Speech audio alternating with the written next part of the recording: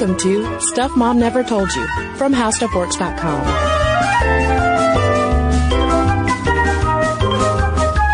Hello and welcome to the podcast. I'm Kristen. And I'm Caroline. And earlier this week we talked about women and farming and agriculture. And today we want to spotlight a woman who has been highly influential when it comes to female farm workers and also women in union organizing more generally, and that is the incredible, trailblazing Dolores Huerta.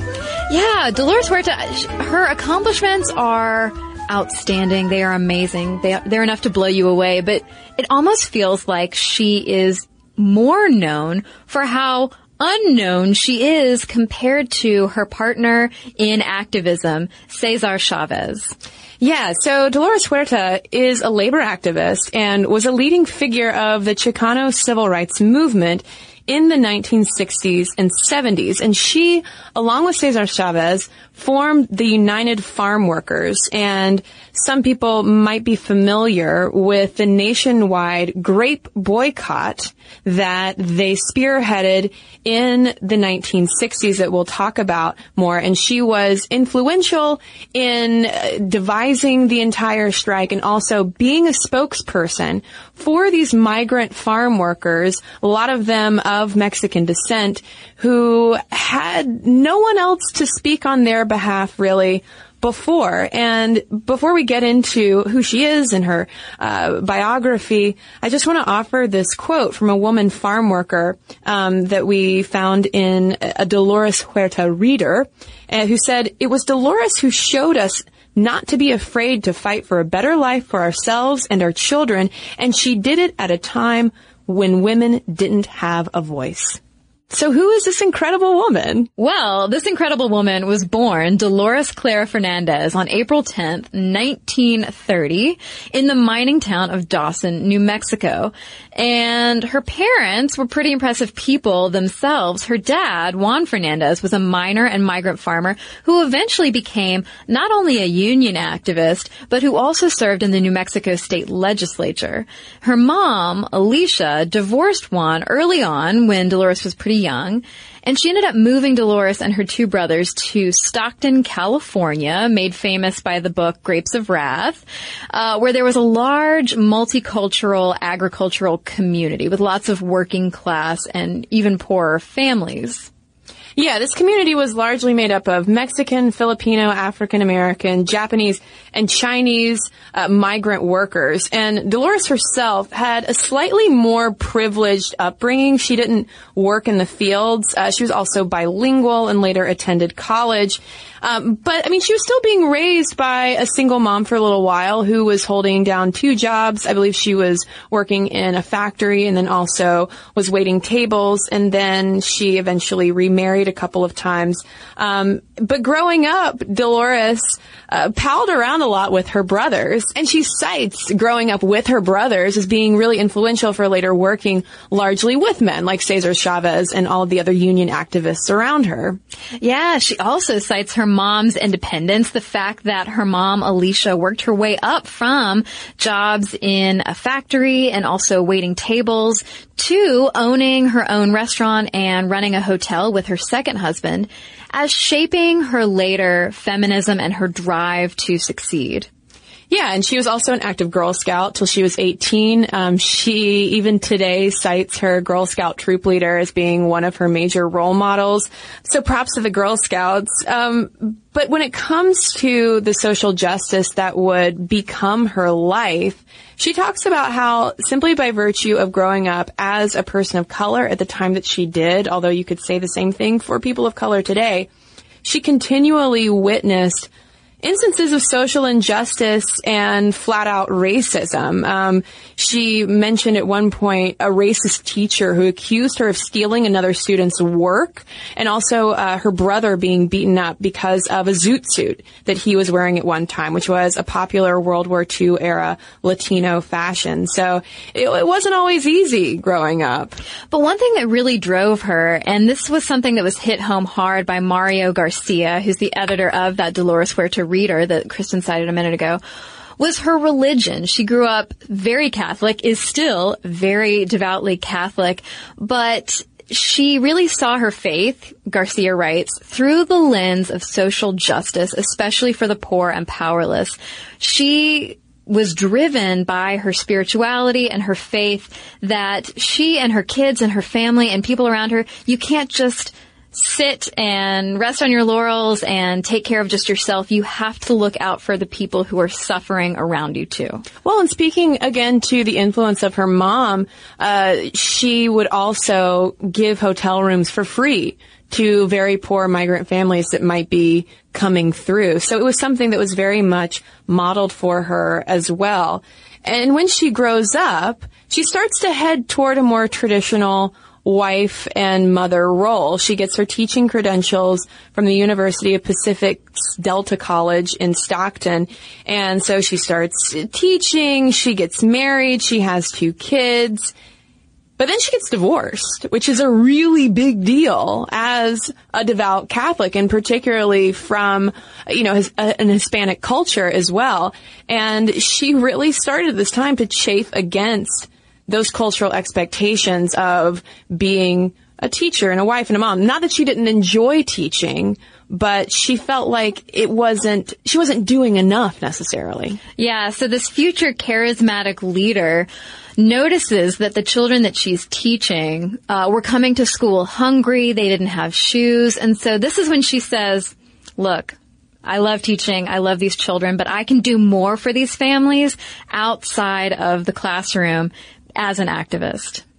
So in the early 1950s, as these early stirrings of activism are bubbling up within her, this is happening amid her second marriage and also getting involved with Stockton's Community Service Organization, the CSO, where she learns about grassroots community organizing under Fred Ross Sr.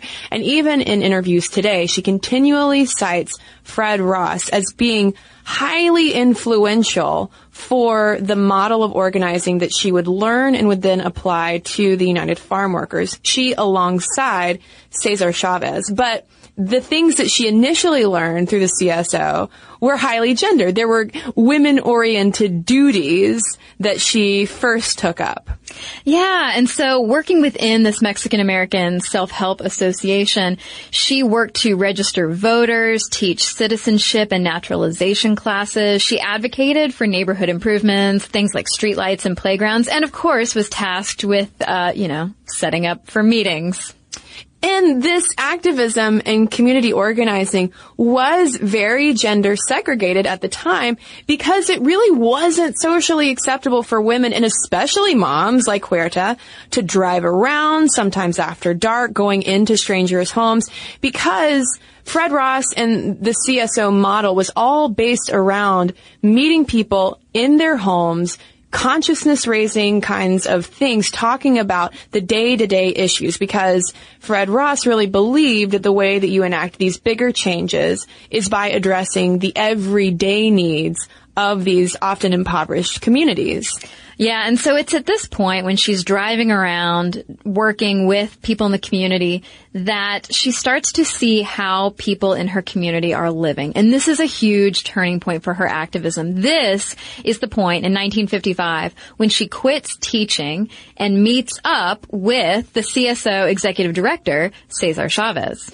And as her activism picks up, though, her marriage breaks down because her second husband was not really interested in having an activist wife. She was kind of violating a lot of her wifely expectations. So the marriage dissolves, and as that's happening, though, in 1960, Huerta founds the Agricultural Workers Association, where she really focuses in on setting up voter registration drives and lobbying local governments again for neighborhood improvements.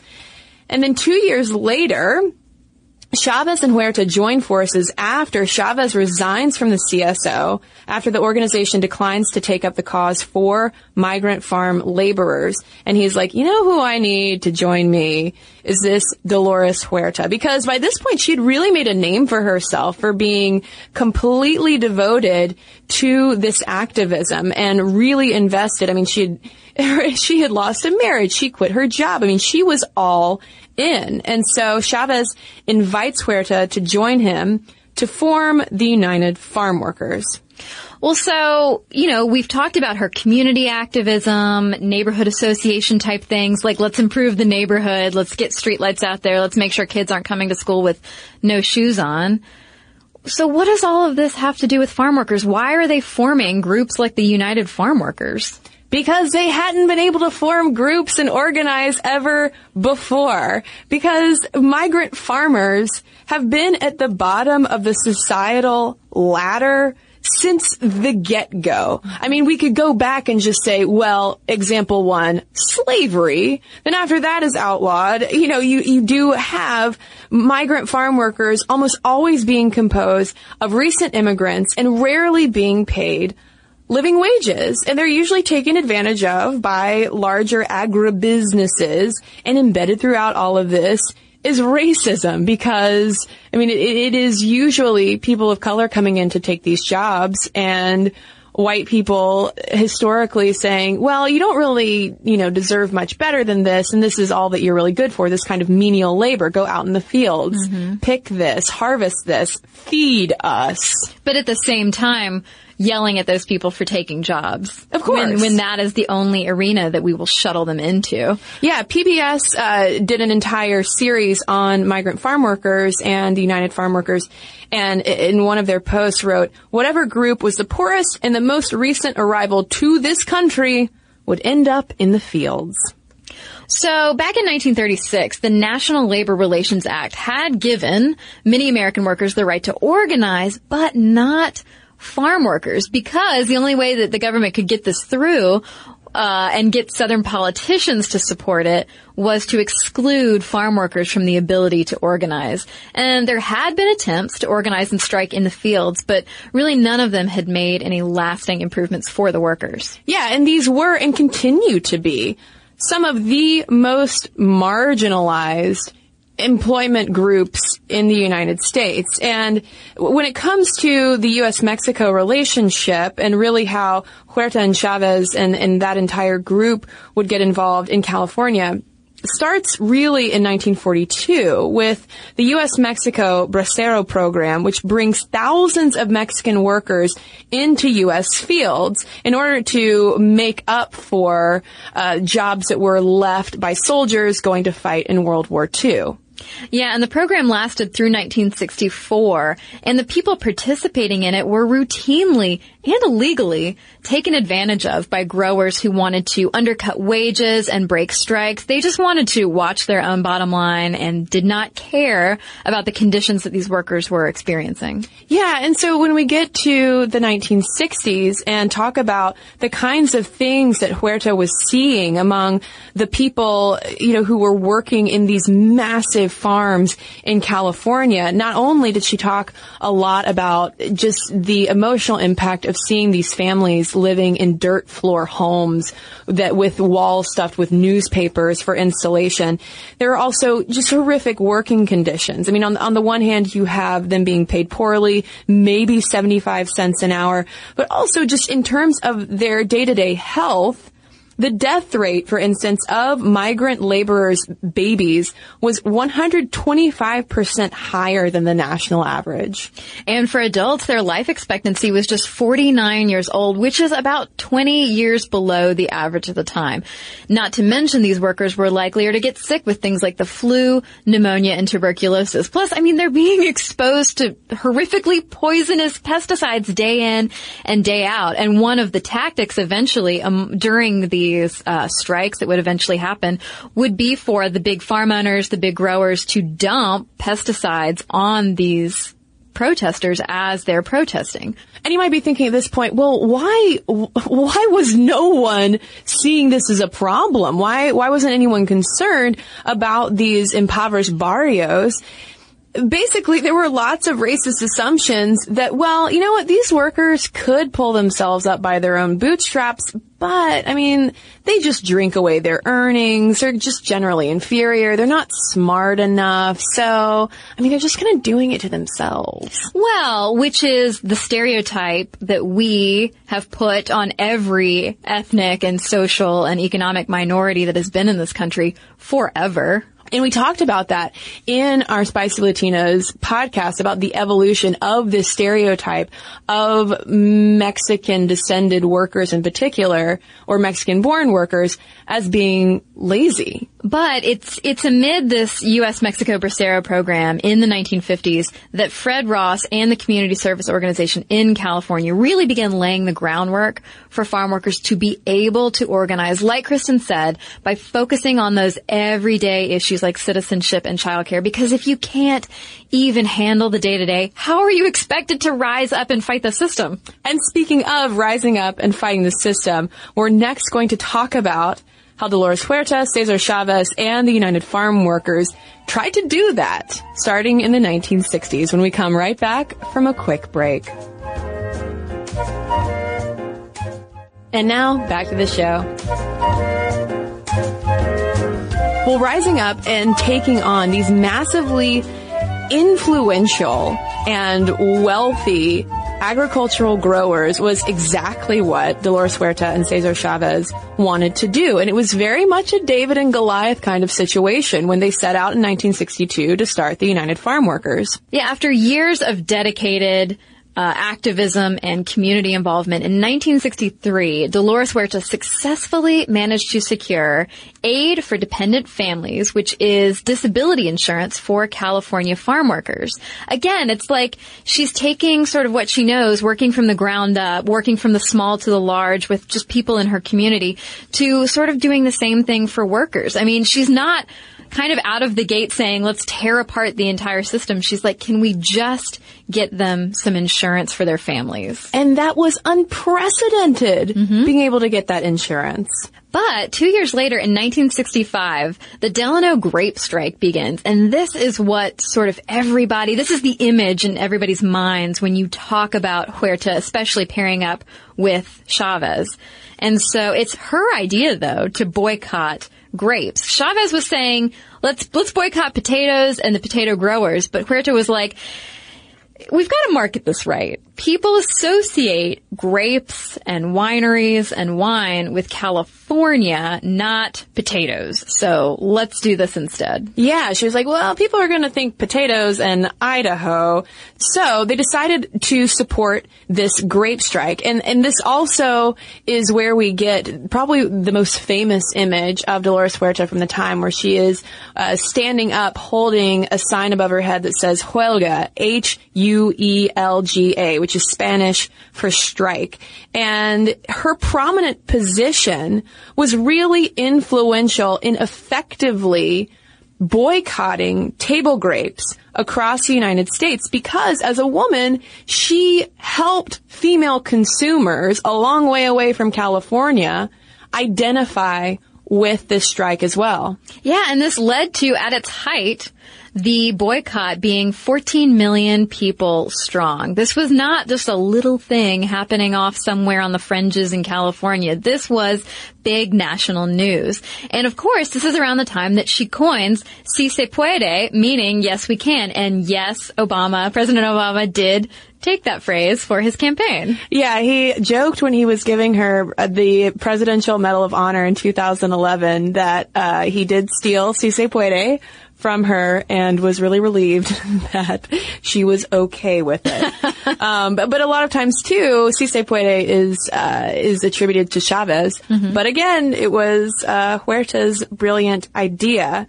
And I want to also mention that we are very much collapsing all of the nuances and the back and forth of this strike and of this really like 5 to 10 year time period into these few bullet points that we have, because we don't have time to go into all of the back and forth, because it really was an intense struggle and ongoing negotiations between Huerta and Chavez and these huge growers, and also other groups of other unionized groups being involved and not being involved, and then also the California state government. I mean, it was not an easy thing to tackle. And one of the tools that these large growers used at one point against the United Farm Workers was to bring in the Teamsters Union to essentially try to break up the strikes. And so in 1966, the United Farm Workers merged with the AFL-CIO, otherwise risking erasure by the Teamsters because, I mean, that group was just too powerful at the time. I mean, and through all of these confrontations between Teamsters and or the growers, they were really risking life and limb. And not just Huerta and Chavez, all of these migrant farm workers who were striking, standing in picket lines. Yeah, I mean, we already mentioned just the act of dropping pesticide on these protesters, but, I mean, there was so much more to it. And while Chavez and Huerta did really emphasize the issue of nonviolence, Chavez talks about being inspired by Martin Luther King and Gandhi, Huerta and others were routinely targeted and threatened at gunpoint at times, and at one point she was even taken hostage. Yeah, and I mean, and two of the strikers were killed at one point as well. So this wasn't just a casual negotiation, just sitting across the table from someone, writing the little, number on a napkin and sliding it across. It was not polite. And also, too, in 1969, the Delano growers signed historic contracts with the UFWOC, but the agribusiness scheming really didn't end there, because then you have Salinas lettuce growers, also in California, signing on again with the Teamsters Union in these kinds of sweetheart deals to edge out the United Farm Workers from getting involved. And so then, what does Huerta do? Well, we gotta have a lettuce boycott. That's right. And the grape growers would end up pulling a similar move after their contracts expired. And Teamster thugs were using violence against the strikers again. And this is the point when the two farm worker strikers were killed on a picket line. So like Kristen said, I mean, things are a little tense. It's not a good or safe situation. And throughout all of this, throughout all the violence and the tension and the underhandedness on the part of the growers, Huerta was the lead negotiator. And she talks about that. She says, yeah, I think I caught him off guard. And when she's talking about the growers responding to her and having to deal with her as the negotiator, she said, yeah, not only did it catch them off guard, I think it made them feel guilty. Yeah, to have to negotiate with a woman. She said that they always preferred to try to negotiate with Cesar, but she was usually the one because she was very skillful with negotiations. And it's interesting that her gender as well was a bit of a wild card. Well, I mean, she had such perspective to bring to the negotiating table. So not only is she personally a mother, she's been a wife, she has, many children, but she has this experience as a teacher, and she has her incredible faith driving her forward, and her whole life experience of watching her father in New Mexico with his activist efforts, and her mother, being standing on her own 2 feet. And so this is a woman who's really not to be trifled with. And she was just generally good at debate, period. Apparently she was really great at just throwing down facts at the perfect time to counter what these growers might contend.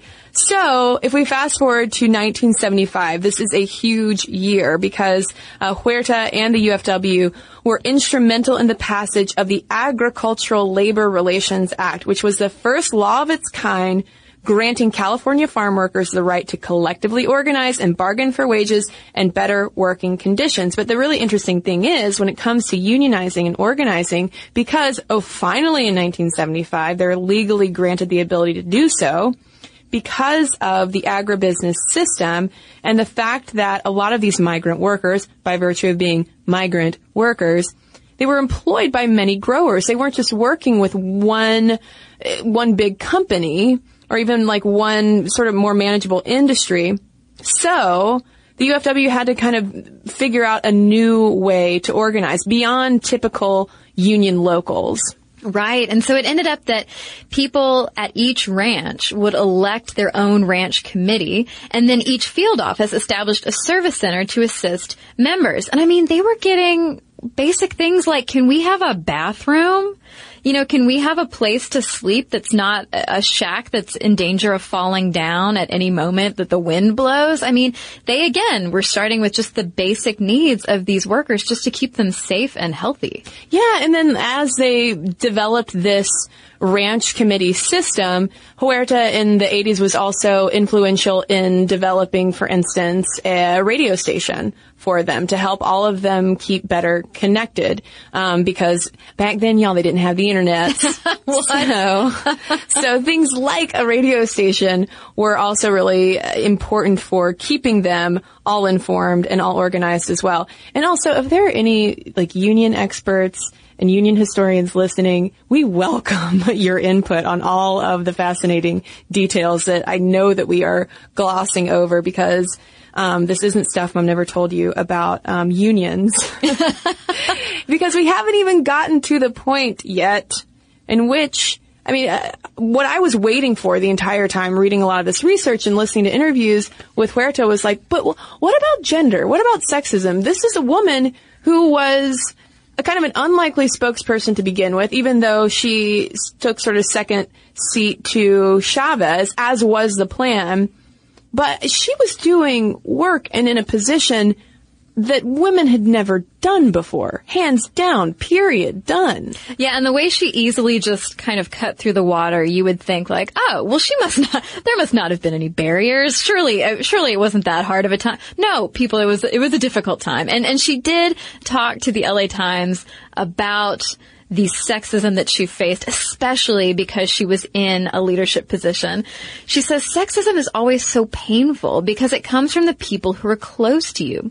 I think sexism is much more painful for women than racism is.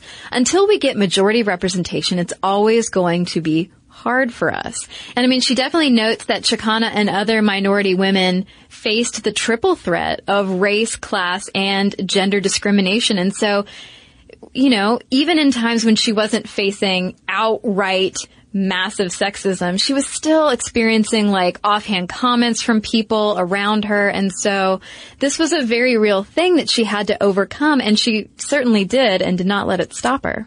Well, and also within her community, the kind of sexism that she faced more often than someone at a United Farm Workers board meeting not wanting to say listen to her was more of a community shaming at being a Catholic, divorced, single mom, eventually of 11, who really didn't let motherhood stop her from traveling the country. And a lot of people accused her of being a bad mother. They're like, oh, how could she do that to her kids? They don't, have a stable home. They're traveling around everywhere. They're living off of donations. She's just failing as a mom, because she was also, when she would leave by herself, she would have to have, other family members watch after them. She wasn't always by their side. Yeah, and she essentially kind of took a vow of poverty, so to speak. She lived off of donations. Her family didn't have much money. She got paid maybe $5 a week for her efforts to support farm workers.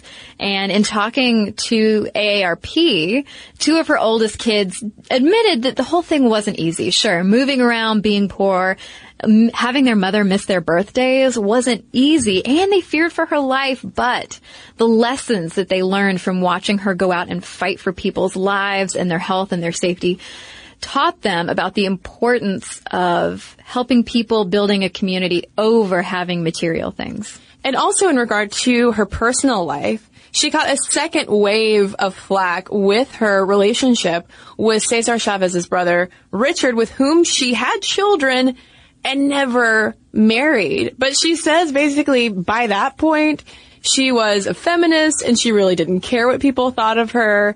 She was so invested in her activism as well by that point that it sort of made no difference. And I think that she had also lived for so many years being called a bad mother. She was like, well, you know what? I'm just doing me, guys.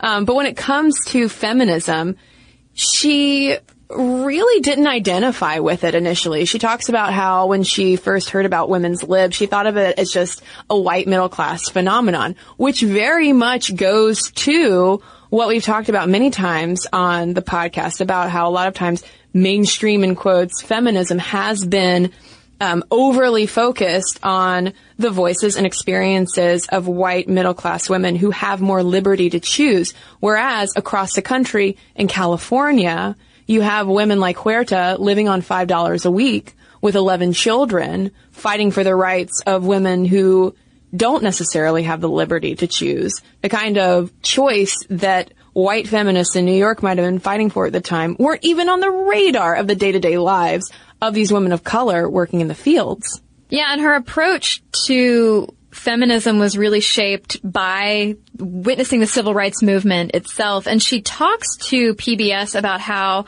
she sort of had this moment of clarity, realizing at some point that many of us in the civil rights movement were out there fighting for our people, but we weren't fighting for our women.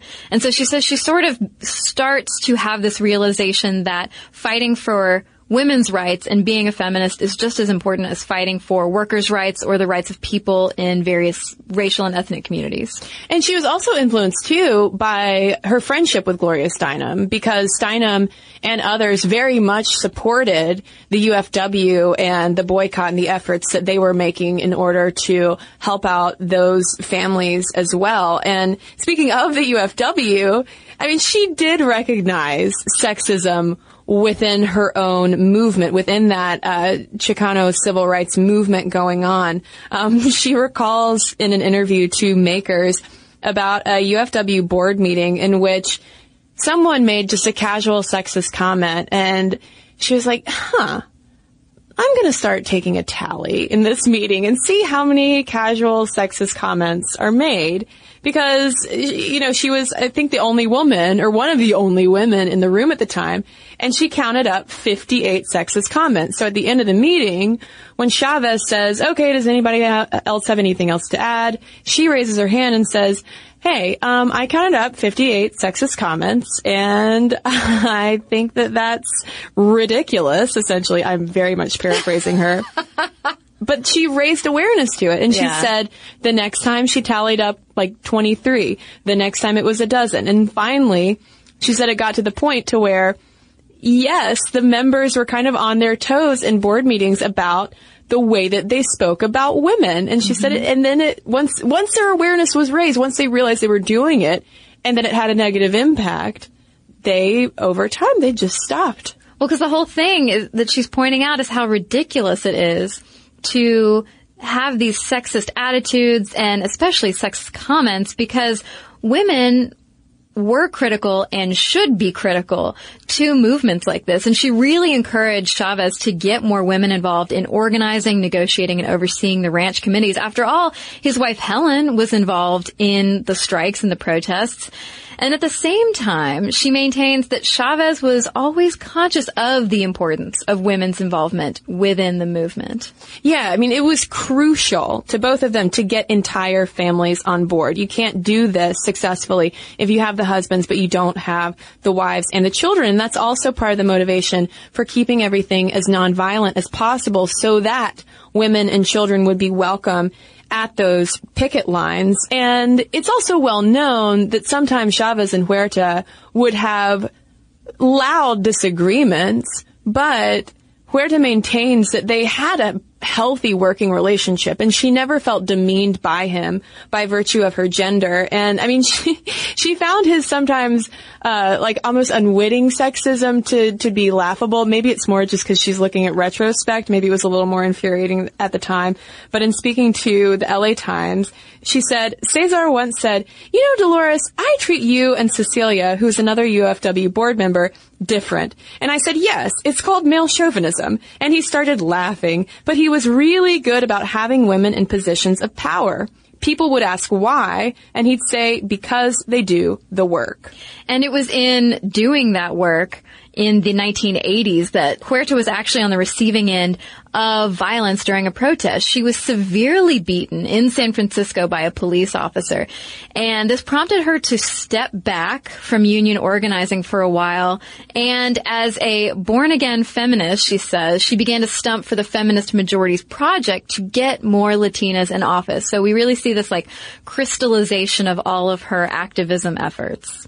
And when it comes to her legacy, a lot of people routinely ask her the question of, are you a little jealous, essentially, of Cesar Chavez getting all the glory for all of this work that you were alongside him to do? Are you bummed out that there's a Cesar Chavez Day but not a Dolores Huerta Day, for instance? And she pretty much says no. From the get-go, it was decided that Chavez would be the spokesperson because the movement needed a face. And her face was also prominent as well, but he was the guy. And when he volunteered to be the spokesperson, she said, okay, do that. I think she was so much more concerned with the day-to-day lives of the people that she was working on behalf of. She never wanted to make herself out to be a celebrity. And even when she was given the Presidential Medal of Freedom, she said, this medal is given to me on the backs of thousands and thousands of other people. I wasn't out in those fields working. They were.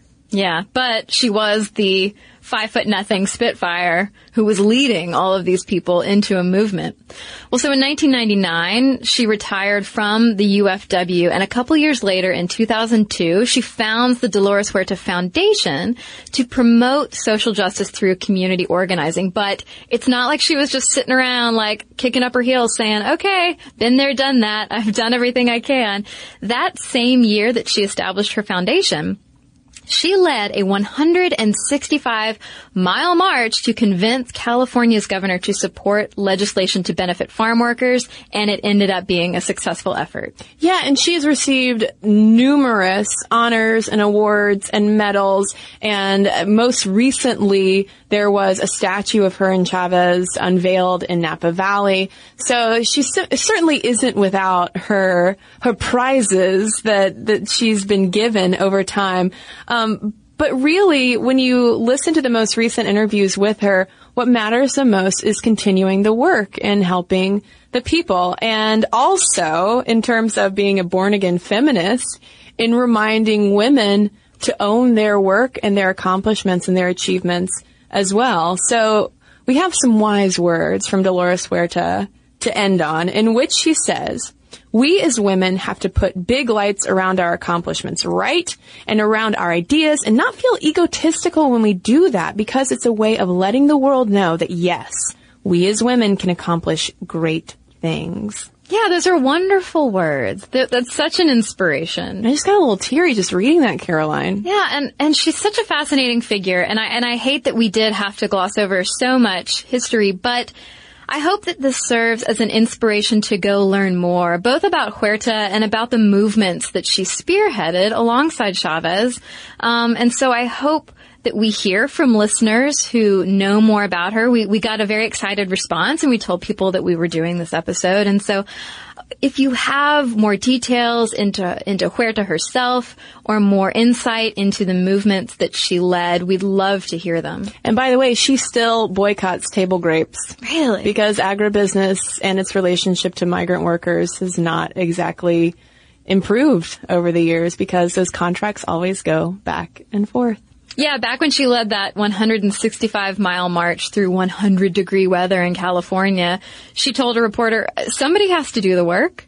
And she said, in organizing, you're not going to reach every person, but you just have to keep pushing for the next one. Yeah, and this absolutely echoes our podcast on women in farming and agriculture, and how even more important it is to empower those women to feed us as well. So with that, we want to hear from you. momstuff@howstuffworks.com is our email address. You can also tweet us at momstuffpodcast or message us on Facebook. And we've got a couple of messages to share with you right now.